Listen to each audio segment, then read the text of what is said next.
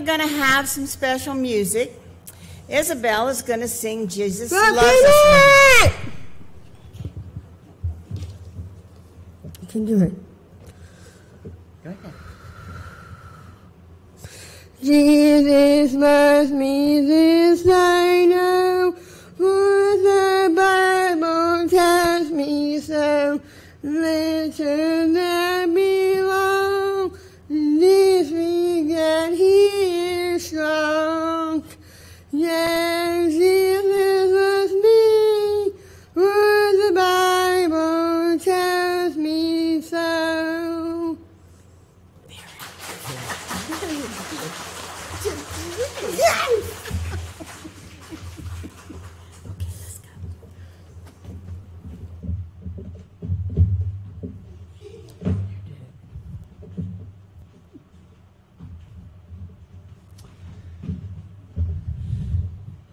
Now, please know that I, or not just I, but Willene and all of us, extend the invitation to all of you that if you have children and you want them to sing, so Miss Jaycee, at any time you want Janet and Terry to come up and sing, you just let me know and we will make it happen, okay? Oh, it's a wonderful day today, and it's going to be a good day in the house of God. Growing up, I always couldn't wait to hurry up and get to somewhere else. I couldn't wait to get through high school so that I could experience life outside of high school. I couldn't wait to get married. I couldn't wait to hurry up and have kids. And it seemed like I was never settled within my spirit. And I think a lot of that had to do because of the lack of Jesus in my life during those times. But God has a way of settling a person into a life that is pleasing and pleasant. And I think that's what I want to talk to you about today, is settling where God calls us to be. Today's passage of Scripture will come from the book of Hosea, chapter 11, verses 8 through 11. It is written, "How can I give you up, Ephraim? And how can I hand you over, Israel? How can I treat you like Admah? And how can I make you like Zebulun? My heart is changed within me. All my compassion is aroused. I will not carry out my fierce anger, nor will I devastate Ephraim again. For I am God and not a man, the Holy One among you. I will not come against their cities. They will follow the Lord, and He will roar like a lion. When He roars, His children will come trembling from the west. And they will come from Egypt, trembling like sparrows. From Assyria, fluttering like doves. I will settle them in their homes, declares the Lord." It's the word of God for the people of God. Thanks be to God. Father God, we come before you and thank you for this time that you've given us to gather together. And Father, I just ask that during this part of the service, that you give us words of hope and inspiration. Words that help us to settle into the life that you have for us, into the land that you have for us, as we push forward to all the blessings that you have for us in the future. Father, I ask that you just empty me of my will and desire to speak. Fill me with your Spirit, that every word that proceeds from my mouth would come from your throne. In Christ's name we pray. Amen. This is an unusual passage. I agree with you. It's kind of difficult. It says a lot of things. Let me tell you a little bit about the person who wrote this to start with. His name was Hosea, and he was a prophet. Now, he had a very unusual calling. So let me prepare you for that, for what his calling was. Hosea was called to marry, by God, a promiscuous woman. It's true. It says it in the very first chapter of his book, that God declared that his life would be in part lived out with a woman that would cheat on him. And that every time she would cheat on him, that he would take her back, that he would love her and he would care for her, regardless of the sin that she performed against him. And it sounds like a bad thing, and it's not something that I want to go through, and I'm sure it's something that you don't want to experience yourself. But what God is doing here is painting a picture of His mercy and His grace. You see, Israel was not doing what they were supposed to do, as we, have said many, many times. Oftentimes, that's why God sends the prophets. But through the prophet Hosea, He gave them a physical manifestation of what His love looks like. That every time we sin against God, He takes us back. That every time we sin against His word or against His being or act in a state of rebellion against Him, He loves us so much that He forgives and casts that memory away and takes us back. And that's what was happening with Israel during this time. And at this part of the passage, God kind of puts a change on things. Where He says that, how can I hand you over Israel, and how can I treat you like Admah, and how can I treat you like Zebulun? Kind of what He's referring to is this. Ephraim is actually, when we read about Ephraim, He's actually referring to Israel, the northern nation, because we said before the nation of Israel had split to the north and south. He's saying that because of your sins and everything, but because of my love for you, how is it that I can hand you over to destruction? Because the other two cities that were mentioned, that He's comparing them to, Admah and Zebulun, were two cities that got swallowed up in the destruction of Sodom and Gomorrah. And God is saying that my compassion has been aroused. I don't want to do that. And not only do I not want to do that to you, I'm not going to do that to you. He says that me being God is much different than being like man. You see, when man forgives a sin that someone put against them, most of the times that comes with a condition. That if you hurt somebody and you offer them forgiveness, and that forgiveness is true in your heart, you're probably going to keep them at a distance. It's a wise thing to do. Protect our hearts, protect our lives against the people who want to hurt us. But God doesn't forgive like that. When God forgives, He forgets. Now, we deal with the natural consequences of our sin, but we don't live with the guilt, and it's not put up in our face constantly about our mistakes. And that's what He says to Israel, is that this is how I want my relationship to be with you, that I want to forgive your sins, that I don't want to hold it against you, that I want you to prosper, to come back to me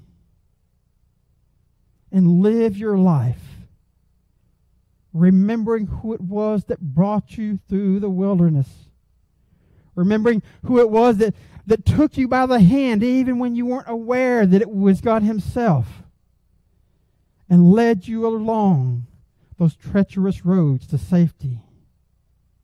He says to Israel, I want to do that to you again. And it gets down to that declaration that we find so much hope and comfort in, where God says, I will settle them in their homes, declares the Lord. And if you've ever been unsettled in your spirit, you know the discomfort that I'm talking about. The inability to sit still and enjoy the day. The inability to stop worrying about what's going to happen tomorrow. The inability to truly give our lives over to God's will and do like Paul said, whatever happens, happens. You see, I believe that God wants us to be settled in our community and in our homes and in our walk with Him. And I think He offers that opportunity to us time and time again, but we miss out on the part that we have a personal responsibility in accepting that settlement. That God can give us the resources, He can give us the home, He can give us the people, He can give us everything we need, but we have to make an action on our part. We have to be responsible with how we respond to God. And I think that, you know what, God is such a kind and loving God that he didn't just say that I'm going to settle you in your land and not tell us how to do it. Now, that's something that I would do. I'm bad sometimes about saying one thing and expecting people to just understand it and not giving, instruction on how to do so. But God is always giving instruction on how to do things. And to be settled, I think that we can look to the teachings of Christ when he spoke about the Beatitudes. Now, like me growing up, they always said the Beatitudes, we had a play on words, was that's how your attitude should be. But really and truly, coming from the Latin, beatitude means blessedness. It means happy. We've talked about happiness and joy before and the difference, that joy is what we experience from God through the Holy Spirit that sustains us. It's not tied to emotion. But happiness is a true gift that God gives us. And oftentimes we experience that happiness through our actions. Jesus said, "Blessed are the poor in spirit, for theirs is the kingdom of heaven." And I always looked at that verse when I was growing up because I grew up poor. And I didn't understand anything happy about being poor. I did not. I'm telling you. I looked around and I saw what my friends had and the food they ate and the clothes they wore. I didn't find it to be a very happy experience wearing my cousin's hand-me-down clothes. I didn't find it to be a happy experience knowing that every Saturday night it was either going to be chicken stew, oyster stew, or chicken and rice. It never changed. But my mom and my dad and all my relatives, aunts and uncles and grandparents, they all seemed to embrace something that I didn't quite understand at that time. Though we were poor financially, they were not lacking in spirit. See, when we talk about being poor in spirit, we are talking about being impoverished, but not of a material need, but of a spiritual need. When we are poor in spirit, what we are saying is this, that we understand that within our hearts and within our lives, that there is something that we need, something that this world cannot provide for us. And that condition of poverty causes us to search and seek, and so many times in the wrong places. But for us to be poor in spirit and to be happy, we have to come to understand this. That our lives are not wrapped around pleasing family and friends, communities and businesses. That it's not about pleasing ourselves with status and material possessions. But that it is about seeking first the kingdom of God and His righteousness. And understanding that then all things will be added. You see, the seeking of righteousness is what we are first called to do. It causes us to look within ourselves and question our own motives and intents in life. Are we really and truly seeking God? Or are we truly seeking something that will fulfill some desire within our life, some lust, something that we just can't let go of? When the whole time God is saying, let go of it. Because you're giving yourself a restless life. You're giving yourself nights without sleep and days without peace. Because you won't let go of it. It's okay, God says. Because for those who are poor in spirit, you will inherit something much greater than what this world has to offer. The poor in spirit. Those who know that God is their only need. And God becomes their only desire, will inherit the kingdom of heaven. It's not that we have earned our salvation. Salvation comes by grace and grace alone. But it's that in our salvation experience, we die to the cross and live to God and seek the kingdom of God by seeking out the cause and understanding of Christ in our communities and in our lives. If we were to paraphrase, "Blessed are the poor in spirit, for theirs is the kingdom of heaven," it might look like this. Blessed are those who humbly recognize their need for God, for they will enter his kingdom. And isn't that the greatest reward of all? Because we as a people know that this life is coming to an end one day soon. Some sooner for others, some than it is for others. But Scripture is clear that it is appointed once for man to die, and then there is judgment. And at that judgment, when the Christian stands before the holy God, and God pleads his case against us, we as a people can stand and say that I plead the blood of Jesus. And our God closes that book and welcomes us home into his kingdom. Happy is that person who seeks after God. And that moves into the next one. That blessed are those who hunger and thirst for righteousness, for they shall be filled. Now, I don't know about you, but sometimes within my heart, within my spirit, there's a longing for something to be filled. And sometimes it's not within my heart, within my spirit, it's within my physical body. I went for a bike ride the other night, and I ran into Marshall and Billy and Ronald. They were at the senior center hanging out on the golf carts, and I was on lap number, I don't know how many. I think I still had 3 miles in my 10 miles to go. And I come riding up beside them just to stop and say hi. And I began having this great thirst. My body was hot. I had sweated out all the water in my body. Well, close to anyways. I was still alive, so I didn't sweat it all out. But there was a thirst. There was a desire. There was something within me that had to be filled. And at that moment, I would have searched anywhere to find a drink of water. Now, I was lucky. I thought in advance and put a little Gatorade up under the rail on my bicycle. And I pulled up that bottle and opened the top and drank down about half of it in one little swallow, just sitting there with them. I was thirsty. I was in need, and I had to seek out that thing to satisfy that thirst.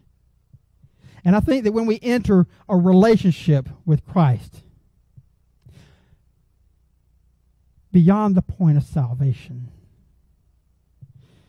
you see, when we hear the Spirit of God call, and he offers us that free gift of salvation, that makes Jesus the Savior of our lives. But we want to go further than that. We don't want to just have Jesus as the Savior of our lives. We want him to be the Lord of our lives, at the point when we give our life over to him and say that whatever God's will is, it's okay with me. Because I hunger to understand you and experience you in ways that I've never known before. And when that hunger begins, it's an unusual experience for some, I think, because maybe they've not had that encounter before. Jesus has always been around. We've known that. We've heard the name of Jesus, and there's a church on every corner. I think it's almost impossible for anyone to not know of Jesus.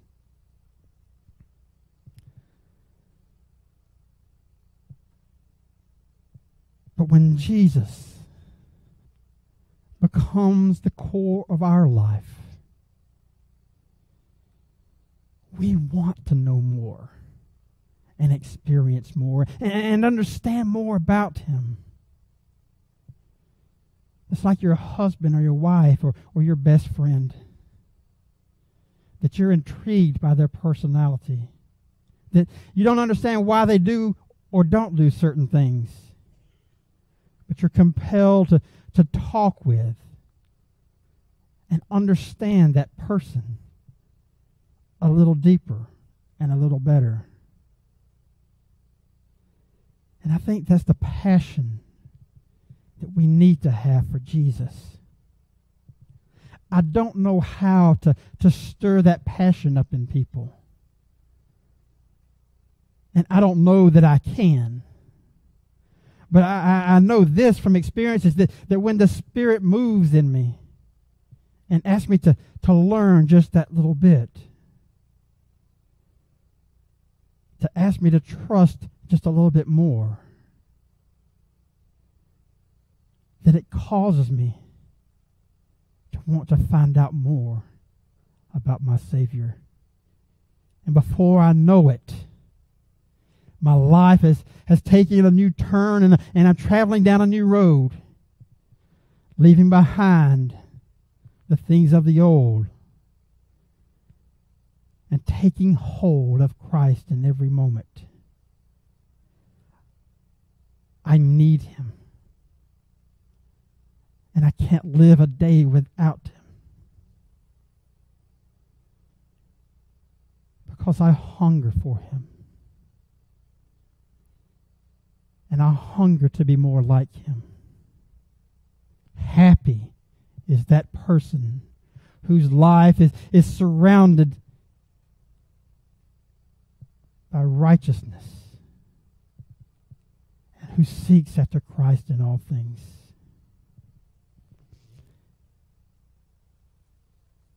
And I'm not sure that it stops there. Because you see, in order to be happy, we have to not only experience Jesus and understand Jesus, but we have to take on upon ourselves some of the characteristics of God Himself. And you say, I know what you talk about. I got to live a little better. I've got to eat a little better, exercise some more, and don't listen to this movie or don't go over here and do that. No, that's not what I'm talking about. What I'm talking about is our interaction with other people. Happy are the merciful, for they will be shown mercy. And I love that verse because it tells me that I'm going to be shown something that I don't necessarily deserve if I do something.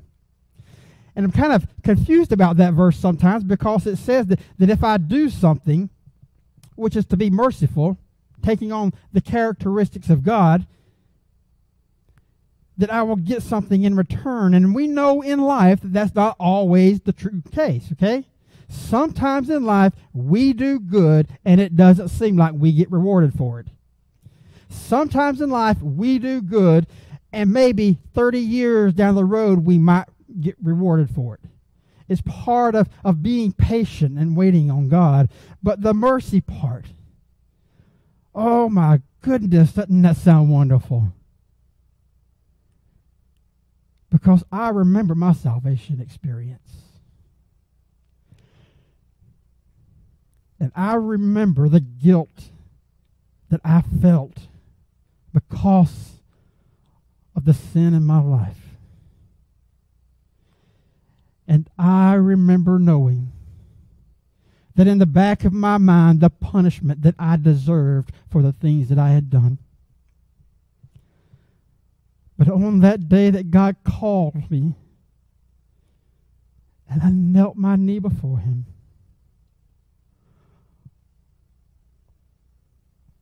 all that guilt and all that shame was taken away. I stood in the presence of holiness, knowing that I wasn't to be condemned. God bestowed mercy, a mercy that I didn't deserve, upon me, a poor sinner. And God asks us to do the same with the people in our lives. And you know, I'm going to change the word here from mercy to forgiveness. To forgive someone else powerful thing to do. Now, you've heard it said that forgiveness isn't about the other person, it's about you, so that you can let go of the anger, so that you can move forward in your life, so that you can live in peace. And there is truth to that. But there are times when the person who has sinned against us know that they have sinned, and they hold within their heart and within their mind the knowledge of that, and they are in need of your forgiveness. And it's up to us whether or not we give them that forgiveness. You see, denying someone forgiveness is like this.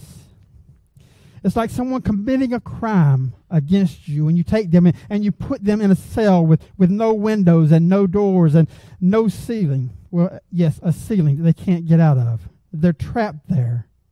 And they can't experience life with peace and happiness because you won't let them out of that cell. But if we remember sometimes that God himself said to us as individuals, I'm not going to hold you into that cell. That I'm going to open those prison doors and let the captives free. And when those doors come open, me, you, and many like us who receive Christ as our Savior walk through that door into freedom. And God asks only that we do that to our fellow man. Not to hold them imprisoned when you have within your power to forgive. You see, we reap what we sow. Scripture is clear on that. And I know that to be true. And I know that when I offer forgiveness to someone, that not only do I let them free, but I let myself free also. That I get to live a life of peace and happiness because I am not holding on to anger and I am not holding on to bitterness. You see, God wants to prepare for each of us our own home. Not talking about a physical home, but maybe a state that we belong to in our own community, in our church, and even maybe in our physical home. And he wants us to experience peace and happiness in that home. And he offers us every tool available. But it is up to us to experience God, to seek him out, to humble ourselves, to be hungry for him, and to love our neighbor as ourselves. And you see, I believe that if we move toward these things, no matter what happens, we will find peace and happiness in life.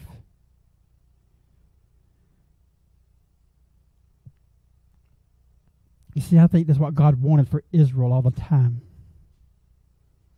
was for them to just be happy.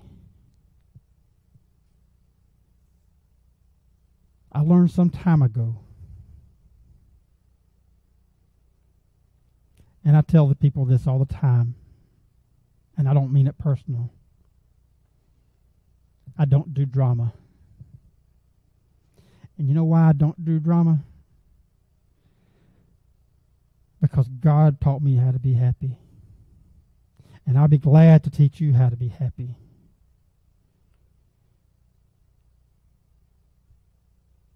But you got to act on the instruction that God gave. And when you do, you experience happiness like never before. So let me challenge you this week to become closer to God, to seek him out. And if your thirst has been quenched, get thirsty again. And if you need to forgive someone, forgive. so that you both can be happy. For this is the will of God. Let us pray. Father God, we come before you and thank you for the time that you've given us together here today. And Father, as we prepare to close the service today, let us go out of this house today knowing that it is your desire for us as a people to be a happy and joyous people. Help us to find those things in our lives that we need to set aside in order to experience that happiness. Help us to experience those things in life that are going to push us closer to you, that's going to cause us to desire you, to hunger and thirst after you more than we already do. And help us to continue to humble ourselves as we submit our lives to you, seeking out your will in the world that you've created for us. In Christ's holy name we pray. Amen. Thank you for all your blessings, and thank you. We praise you and thank you for letting me sing today. I listen to sing on Facebook, and thank you guys for praying. Amen. Amen.